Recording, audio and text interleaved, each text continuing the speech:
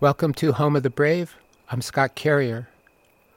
Back in 1984, my friend and radio producer Larry Massett sent a proposal to the National Endowment for the Arts and the Smithsonian Institution saying he wanted to drive around the country interviewing people who were, quote, on the road, unquote, hitchhikers, truck drivers, criminals, in order to document, I don't know, their peculiar cultural values and social mores for posterity, something like that.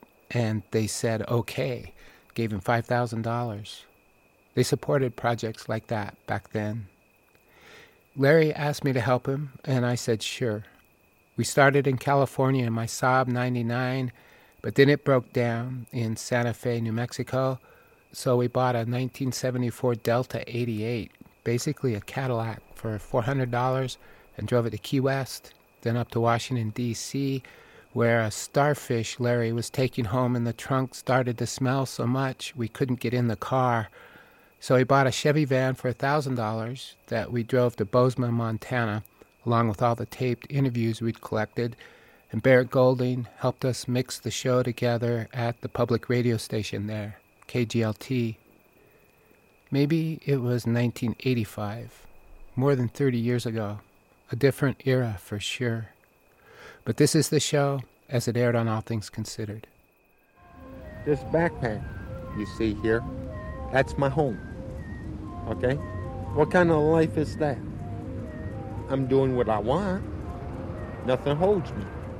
I can go from here to Interstate 270. You stand there and stick out my thumb and catch a ride. Might have 10 cars go by me, maybe 50 cars will go by me before I get one ride. But I never know. It's a chance I take. I like to choose my own destiny.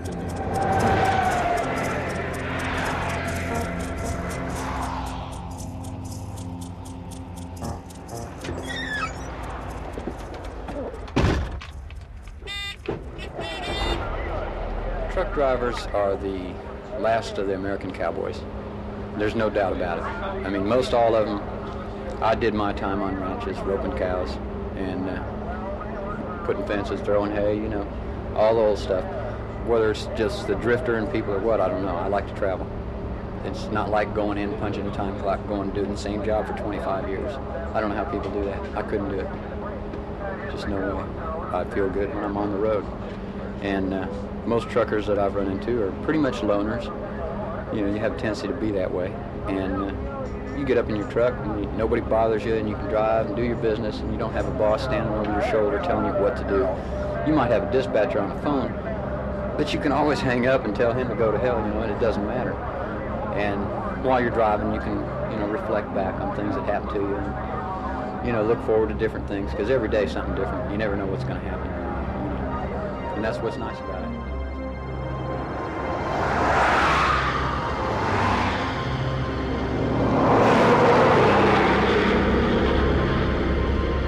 You meet so many people. You're always on the move. You're always meeting people. You're always in a new town. You get burned out in one place and you head down the road to the next community and you live there for a few weeks or whatever, and then you get burned out and head on down the road to the next community, so on and so forth. And it's always a new experience for you. You never get, you know, become a robot. I've been rebellious ever since I was a small child, 12, 13 years old. I've been rebellious. I started running away from home and traveling the country when I was 12 years old. And I did my first major trip from coast to coast when I was 12 years old. And a trip took me about 4 months, and I did all my own. And at the time, I was parents had the law looking for me, and everybody was hunting for me, and they all thought I was dead and all this good stuff. But I was just out living my life the way I figured it should be lived. I'm a total outlaw. In every shape of the word. I do narcotics, I like to smoke pot, I like to drink, I like to party. I don't like to have a house and a mortgage and car payments and three kids and a wife. I'm not interested in none of that. I'm out here to make my life better because I was put here to have a good time. I wasn't put here for anybody else's pleasure but my own.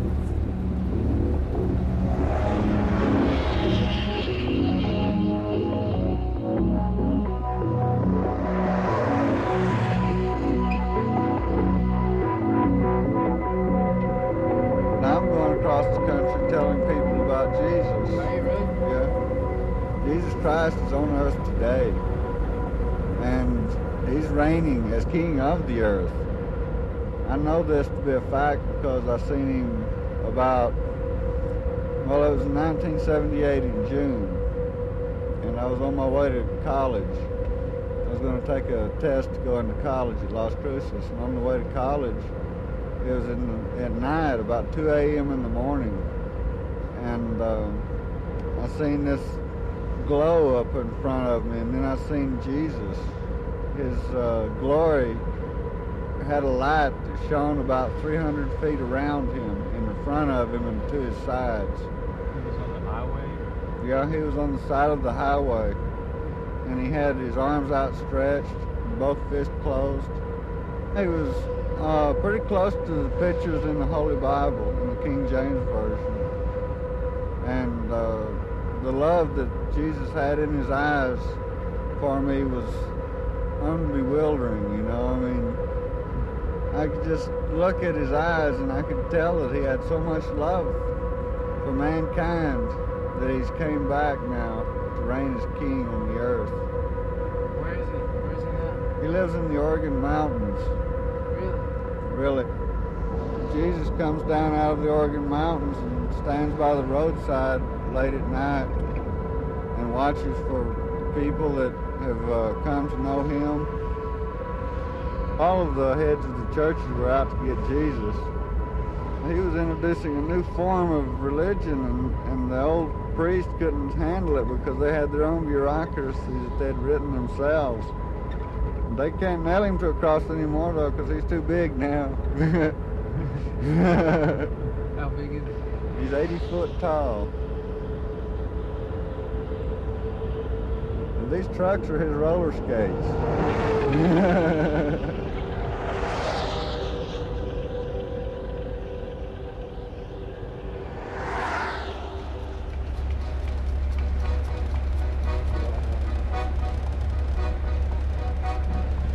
I would say probably the best time I ever had is I was hitchhiking in California, and I was flat broke and I had no money, and I had no prospects to get any money. Hadn't eaten for a couple of days, and I was standing out on the side of the road, and it was about 80 degrees, and I was sweating to death, and I thought I was very uncomfortable at that point.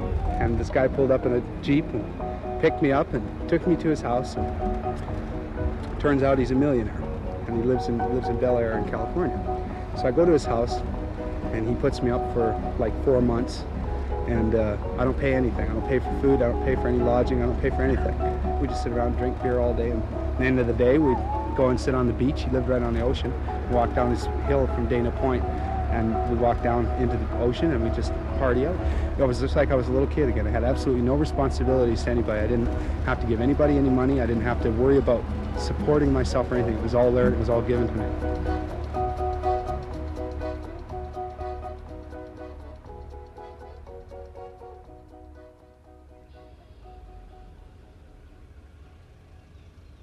I pick up dogs and cats and stray people. I try to help them out. Until they prove themselves otherwise, I treat them like a gentleman, see? But I have seen many, many young people come down here flat broke, and I've stuck my hand in my pocket and given them like a couple of days eating or something like that. In the old days, we could leave our homes wide open and go out, and everybody liked one another. We went to dances and we all knew everybody. There was no strangers in our midst. But now we feel so many people, new people here, that we have to watch them as they come up and watch them as they go by. In other words, you're suspicious of them. Who are they? You don't know who you're going to talk to nowadays. But in the old days, it was altogether different. Everybody knew everybody. We more or less married my friend's daughter. My friend's daughter would marry my son or something like that, you see. The quality of life here is eroding because we're shying away from each other. We're scared of each other.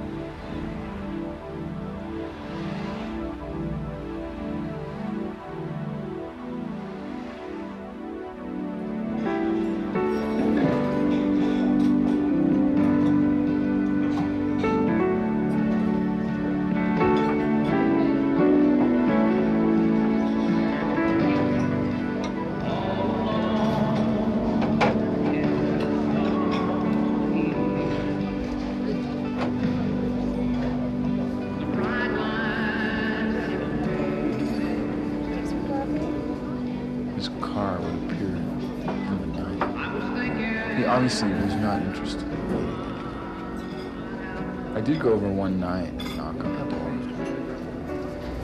I'll tell you, worst people I ever met is out here in Shreveport, Louisiana. There's two men and a woman picked me up there one time. We got out of the country about 5 miles, old car run hot. He got out, raised the hood, and I got out, walked around there, and this one fellow, he hit and knocked me about 10 feet up shoulder of the road. Got out there and stomped me and left me there and took my money. Took $82, $82 money off me. That's some rotten people. I make food. Like, I have a cook that makes my pies at night. They're all homemade. I've been using this in my places. We don't serve anything that is pre-cooked. Everything is made from scratch. Two stuff about off and on about 33 years. I've got a cousin 3 months younger than that. He was in Northeast Texas. He was in the Marines. He come out of the Marines in 42, I think it was. Come out here, and I got him a job firing on the railroad. He worked 30 days and told me to shove it. Went back down to Northeast Texas, and he's never worked with nobody since. All he's done is sell minnows. Minnows? Little tiny fishes you fish with. Okay? He hasn't made enough money. I bet you that you could buy everything he's got for $500. But he's just as happy as a bird in a gilded cage, see? His wife's happy, he's raised a family, and they're all happy. Well, if that's what you want, well, that's success. Now me, I wouldn't be satisfied with that. Not by a whole lot. And I got a good pension. I got my home paid for, my car paid for, cook paid for. I got 3 notes on houses in El Paso, and they're paying me. I'm not rich, but I'm not hurting. In other words, if I want to go to China, I'll go to China. I want to stay next door. She settled down. She's married to a Texan. I don't like him at all. I don't like him at all. We don't get along at all. He kicked me out of... I went to see it. When I went down there, I was promised a place to live until I got my own place. And I went down there and he kicked me out. And I said, hey, I don't need you. I told him, I said, I don't need you and nobody else. I can make it on my own. I slept on this here campground for a long time. But I succeeded, you know, and I got food in my gut. I worked my butt off and stuff, and I made it. Last call to the shop for A&H, truck number 270.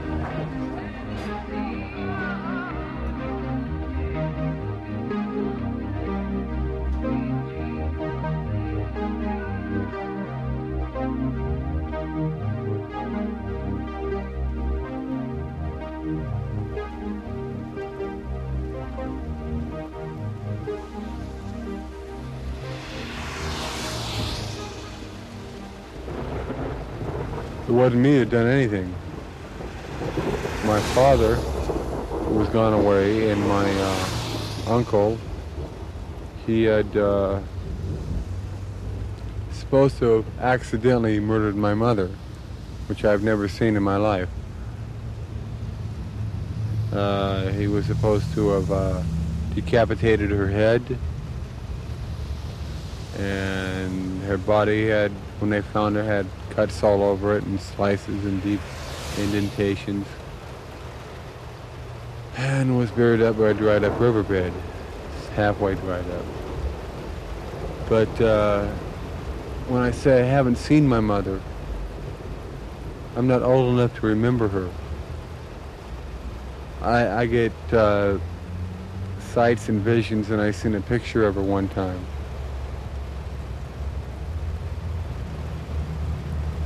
After that, I was put in something to do with the courts, legal custody. The courts had control of me,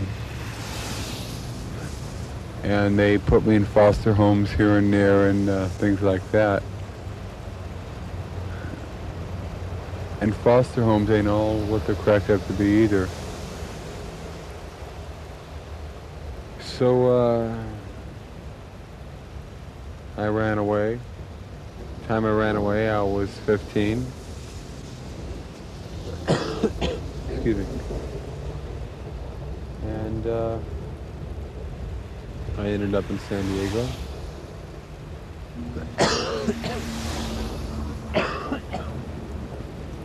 It's the weather from being on the street, believe me. At 15, your knowledge is very minimal, especially about the scene that I had to go through and the things that I had to deal with. I was offered money for sexual favors, for sexual ordeals, and I wouldn't do it, and I wouldn't do it, and I wouldn't do it. Finally, I got hungry and hungry and hungrier.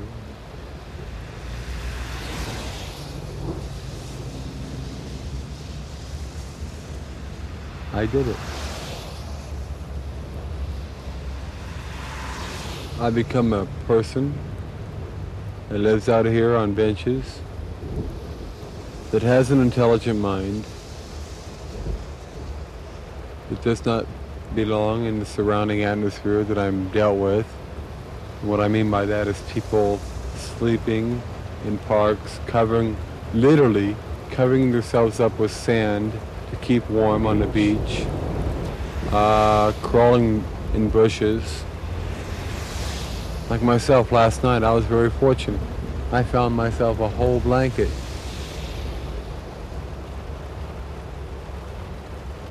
And I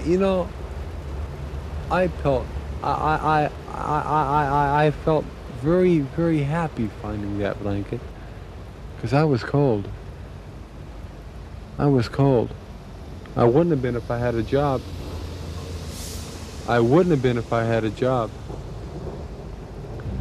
I don't like living on the beach. Oh no. Oh no, no, no, no. Everybody could use a chance. What about the Army? Didn't you learn anything in the Army? Oh yeah, I learned something in the Army. What? I'm the best damn tank driver you're ever gonna meet.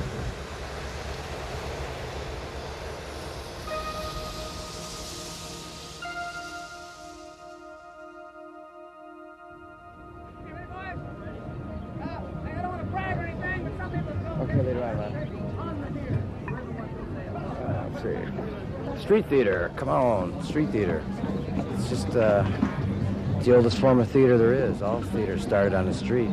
It seems like in the last 50 or 60 years or so, somehow America lost touch with street theater, since the streets are going mostly to the cars now. It used to be where all the politics, all the art, all the theater, everything was all out in the street. What do you do? Well, I do rope walking, juggling, some magic, some fire effects, fire manipulation. I walk on broken glass. I do rope escapes. It's just a matter of relaxing and knowing in your head you can do it. Once you know you can do it, then you can do it. You can dream it, you can do it. I had that old green truck sitting over there with the windsurfer on top, and that's it. That's my home for 7 months of the year. I go around the United States and Canada and see what happens. What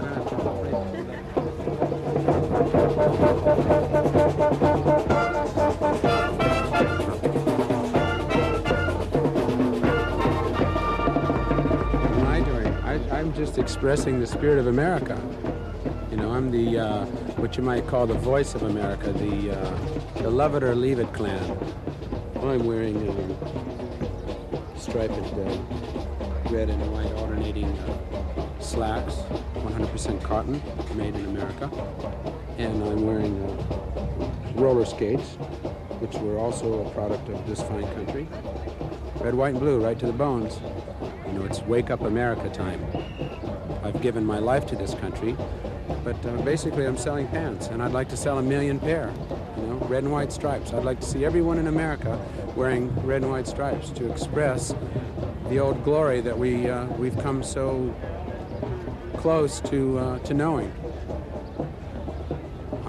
I'm presently involved with people that have access to video equipment, and I'm hoping to get this message on tape and perhaps on the TV. National TV would be just great, and then I'll find out where America really is. You know, I'd like to see everyone in America wearing the striped pants.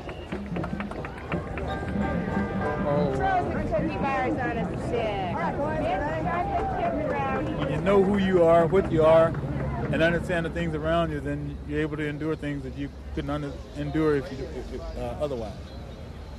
See, even throughout the last winter and a half in New York City, I walked around in nothing but shorts, no short sleeve or no shirt at all. Even in the winter? Even in the winter. How did you do that? Well, an elevated state of consciousness brings forth elevated durability. So that's the best answer I can give you. I was a Baptist minister some 9-8 years ago. Jesus said, "Go ye into all the world, observe all things, and don't judge them." All right? Then once we learn this, then we have no need to be subject to another creature outside of ourselves. You don't think that the U.S. government has any real power or real authority over you? It doesn't.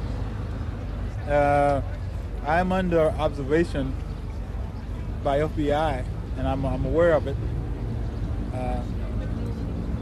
But they won't touch me until I finish my work on the earth. And then what will they do? Well, I don't know if it'll be them or someone else, but they'll shoot me.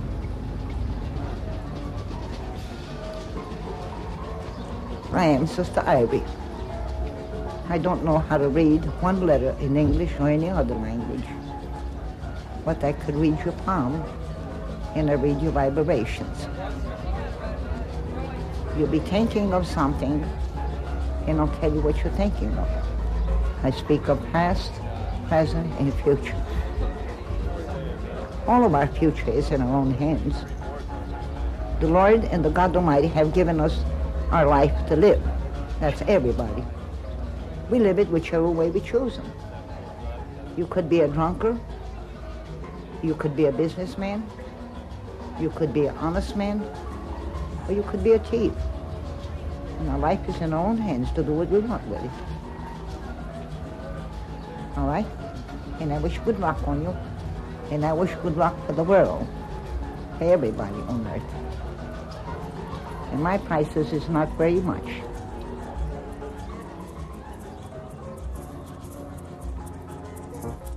People Along American Highways, with original music composed and performed by Larry Massett, co-produced with Scott Carrier, audio engineering by Barrett Golding.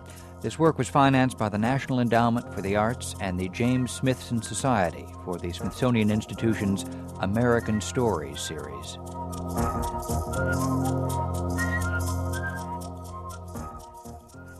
It's All Things Considered.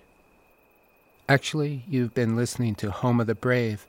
That was Scott Simon back in 1985.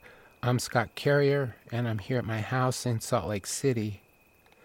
I don't know about other places in the country, or I guess even the world, but the weather is changing here. The days are still kind of hot, but the nights are cooling down, and there are more clouds. Tomorrow, I'm going to drive north to Montana to start working on a new story. And maybe I'll be able to drive through Yellowstone Park at night. That's the best time to do it because there's no traffic, no hassle, and I can drive with the windows down and maybe smell the beginning of fall. I had a tough summer, but it's over, and I'm glad I have a job where I can start over. A new story, a new season, and I think it's going to be big. And there are some photos of people on the road on our website, homebrave.com.